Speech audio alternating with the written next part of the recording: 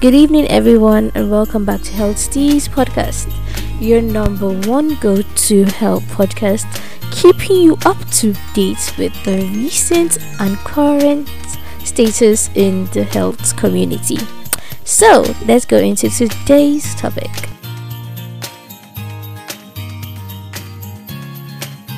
Good day, everyone, and once again, welcome back to Health Steez Podcast.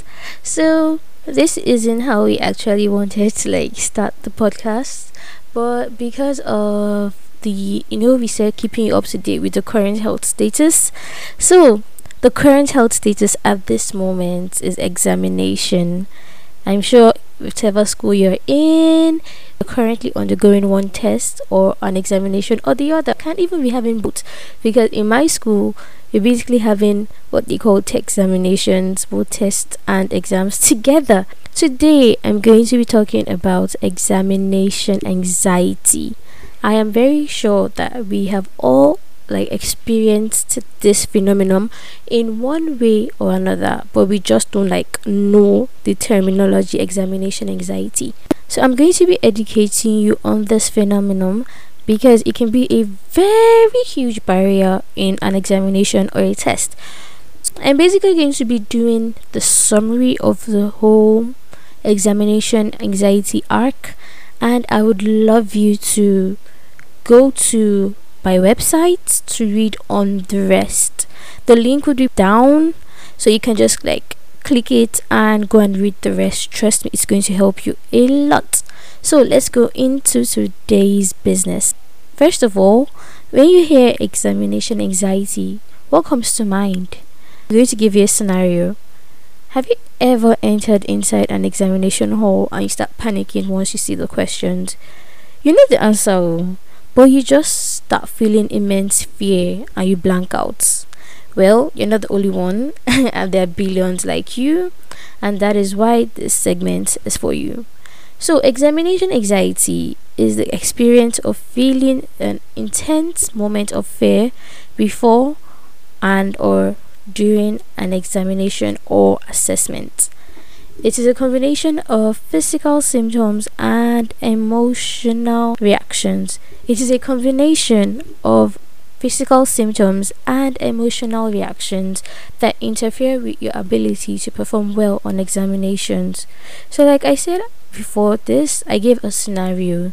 That scenario is basically examination anxiety in its totality. So examination anxiety can occur before an examination or during an examination. I'm sure have you thought about that scenario? Have you ever experienced that? Like I asked. Yes, you must have. Okay, so what are the causes of examination anxiety? I wrote 5 in total, but I'm only going to be expatiating on 2. The rest would be on the website, so in case you have to read more on it. So the fear of failure, that's the first cause of examination anxiety. Most students basically allow their fear of failing an examination get into their head because they've concluded that their grades are their self-worth. So this mentality basically exerts a lot of stress on them and can lead to examination anxiety. I'm giving imagine a person. Sorry, I'm just going to be giving a lot of scenarios because I like to be practical. I like people to go along the same line I'm going on. So let's say I am scared that, oh my god, I'm going to fail this particular course. I start breathing fear, and later on that fear turns into anxiety, and that can turn into a panic attack in the examination hall. So the second cause of examination anxiety I'm going to be talking about today is unpreparedness. Basically not properly planning for an examination, or waiting 1 day or 2 days before an examination before you start to prepare. That would exert a lot of stress on the individual, and the individual is going to basically deal with examination anxiety in a really bad way. So I've discussed about 2 causes, which I'm sure if you can actually think back a bit to your past examination, one of those causes would be one that you would have surely related to. So we discussed about causes. Now we're going to talk about the symptoms of examination anxiety. How do we know we're experiencing examination anxiety? The first one we have is sweaty palms, and we have shaky hands, we have nausea, you start feeling like you want to throw up, we have confusion, we have diarrhea. Believe me, some people actually have a bad case of diarrhea in the examination hall.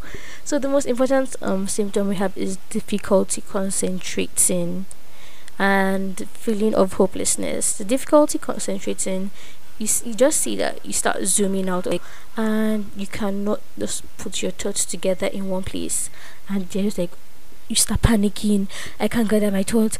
I'm going to feel everything just starts like treading in at once. So that is a severe case of examination anxiety. And in most extreme cases, we have fainting. We've discussed about causes, we've discussed about symptoms. What would be the purpose of this podcast if we are not providing solutions to these problems? Okay, the first solution, or like I prefer to say, the ways of overcoming examination anxiety is: number one, avoid the perfectionist trap. Human beings are not perfect. Trust me, we are not perfect species in any way. We are prone to make mistakes and errors, so do not let the perfectionist mindset rule you. Do your best and leave the rest should be your watchword. It would ease the burdens off your shoulder a lot. Because once you get rid of that perfectionist mindset, once you've accepted the fact that you're human and mistakes happen, and you actually it does not just have to deal with acknowledging that fact, it has to also deal with acknowledging that fact and doing your best. Number two, we have banish negative thoughts. When negative thoughts start coming to mind, dispel them as quickly as possible, because negative thoughts are a major cause of anxiety, a major cause of fear, a major cause of depression, a major cause of anxiety. Basically, negative thoughts are like the king in the kingdom of negative things. I hope you understand. When you start feeling like you can't do this, when you start feeling, oh, I already failed this course twice, there's no point, or you start feeling like I don't have the courage, or I don't have what it takes, or you're like, oh my god, I've not prepared enough. So far you have prepared, just keep on chanting the words that yes, I can do this, I can do this, I can do this, I can do this. Okay, we have like 7 solutions here. I'm only going to talk about 4. The third one, eat healthy. Food gives the body energy. Skipping meals while hiding under the cover of, oh, I'm studying, will do you more harm than good. Basically, your body needs the fuel that you're going to use to read. So denying yourself that fuel and saying that, oh, I'm reading, I can't eat. If I'm eating too much, people are going to say I'm not reading. My dear, eat. Enter into the kitchen, make your cultural meal, make your native meal. If you're an Ibadan person, enter the kitchen and run amala. You're an Igbo person, enter the kitchen and make oha. Just make something so nice and make, like, keep on feeding yourself. If you do not have the energy to cook, go and buy meals. I'm not talking about junk food, I'm not talking about donuts, I'm talking about meals, like food you need to eat. The first one we have is getting enough sleep. I cannot overemphasize on this point enough. You need as much sleep as you can get. I've had an experience where I read all through the night. I had read weeks before, but the more the examination was approaching, I kept on feeling like I'm not prepared, I don't have what it takes and all. So I read all through the night. I got into the examination hall. I guess what happened? I slept off. Yes, this young lady slept off in the examination hall. I think that was in secondary school. Yeah, that was in secondary school. And I slept off. And someone woke me up like 1 hour after I slept. Imagine. I can't blame the person though, but like I was panicking, like severe panic. I had to do all it took to keep myself because I lost it. I basically lost it in the examination hall. To avoid this scenario, an average adult should have 8 to 9 hours of sleep a day, but you can cut it a bit to 6 to 7 hours during this period, so you can cover as much as you need to cover in your notes. So the last step I'm going to be talking about is a very important step. Take deep breaths.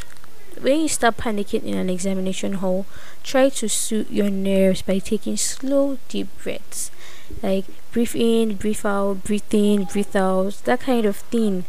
Try to calm your nerves. Once your nerves are calm, you'll be able to gather all your thoughts in one place.